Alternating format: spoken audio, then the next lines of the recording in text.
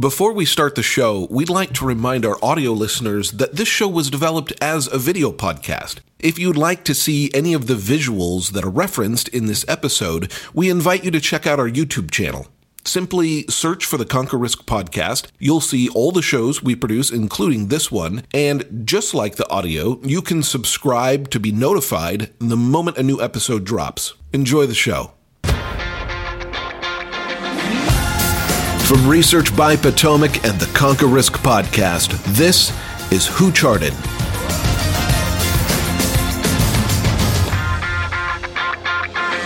All right, welcome back. Happy New Year, everybody. This is Dan Russo, Portfolio Manager and Director of Research at Potomac Fund Management with our first Who Charted of the new year. Here with me, as always, is Drew Wells. Let's get started. The most exciting 6 minutes in market. 6 charts in 6 minutes. Let's go, Drew. All right, it's great to be back with y'all. We have the 10-year note price here. This is a weekly chart. We had a pretty big move in interest rates last week. Everybody's running around with their hair on fire, so we kind of wanted to call out a level that we think is pretty important here. This is 10-year note price testing multi-year support and resistance level right there at the 128 level. It's below a declining 10-week and 40-week moving averages highlighted there on the chart, right? So the trend for bonds is down, meaning rates is up. But if we're going to see a bounce in fixed income, and particularly some sectors of fixed income areas, it's very likely that could happen around these areas. Again, we're focused on that downtrend going forward in the future. But if we're going to see a bounce, it's very likely that we could see that somewhere around these levels. All right, next chart, Bloomberg Commodity Index. For those of you who might not have seen it, commodities were the cover story on Barron's this weekend. I don't read Barron's, but it was the cover story, so everybody's going to be talking about it. Bloomberg Commodity Index is actually something we've been talking about for quite some time, predominantly in a bullish way. As a matter of fact, I am kind of in print at a previous shop. Bullish commodities starting back in the July-August timeframe 2020. Now, what we have here is a breakout above the 91 level for the index. We've reclaimed the 50-day moving average above a 200-day moving average. RSI solidly in bullish ranges. And taking a look at the RSI here, take a look at what's happening. We're actually becoming overbought for the first time in years. So what that tells us is there is some momentum behind this trend. What I think is interesting is playing it within the equity landscape. For those of you who are only focused on equities, right? Groups like materials and energy are so under-owned and so small. There's opportunity there. All right, so had a little bit of red last week. We've got some red throughout the main equity indices today as of this recording. If you're going to get super bared up and you don't check that thesis with the bond market first, that's very arguably something that's irresponsible, right? So we have high yield credit spreads on the top, S&P 1500 in the middle pane, and the rolling 63-day correlation at the very bottom pane there. So as demand for risky bonds rises, rates fall. Therefore, that's typically inversely correlated with the S&P 1500, which is, by the way, above its 50-day moving average. Credit spreads are below their 50-day moving average. So what we don't want to see is a big reversal of that. We don't want to see a big spike. We're not seeing any of that right now. So a lot of the perma bears that got perked up last week that have not checked that thesis with this bond market could end up being sorely mistaken. But anytime you want to get bared up and you don't check the bond market, that's something that you definitely want to do. All right, S&P 500 growth against S&P 500 value. Now, this one is kind of my mea culpa, I guess, if you will.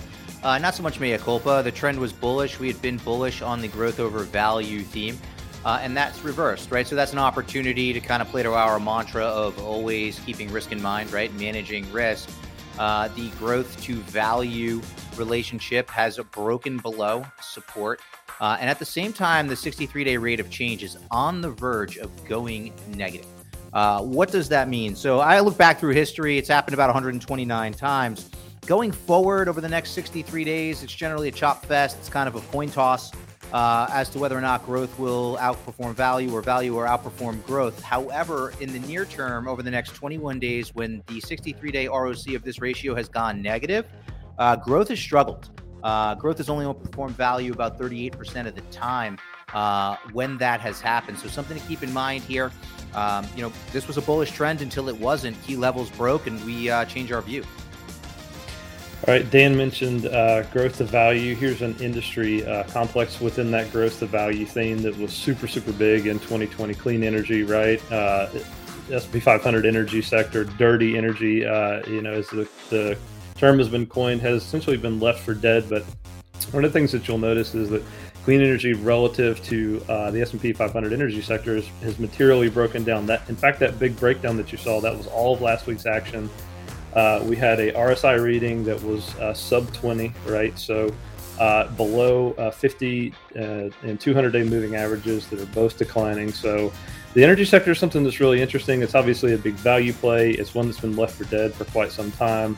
And we could see sort of a reversal of this trend, and we're certainly seeing that now.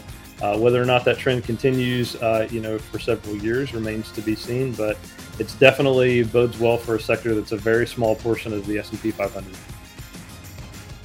All right, just to kind of hammer home my point from the previous slide, here's the same theme, growth value, except looking at small caps. So arguably the more risky area of this theme. Now, you can see the breakdown through support, similar to what played out in the large caps.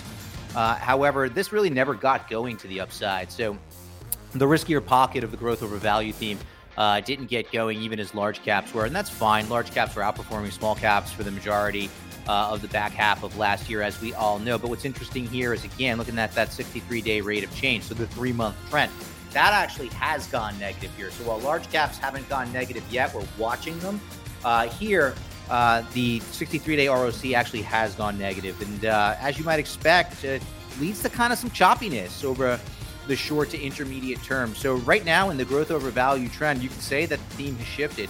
And the burden of proof is squarely on the bulls now to reverse this. It's hard to get excited about something that I previously was excited, but when the facts change, I change my mind. What do you do?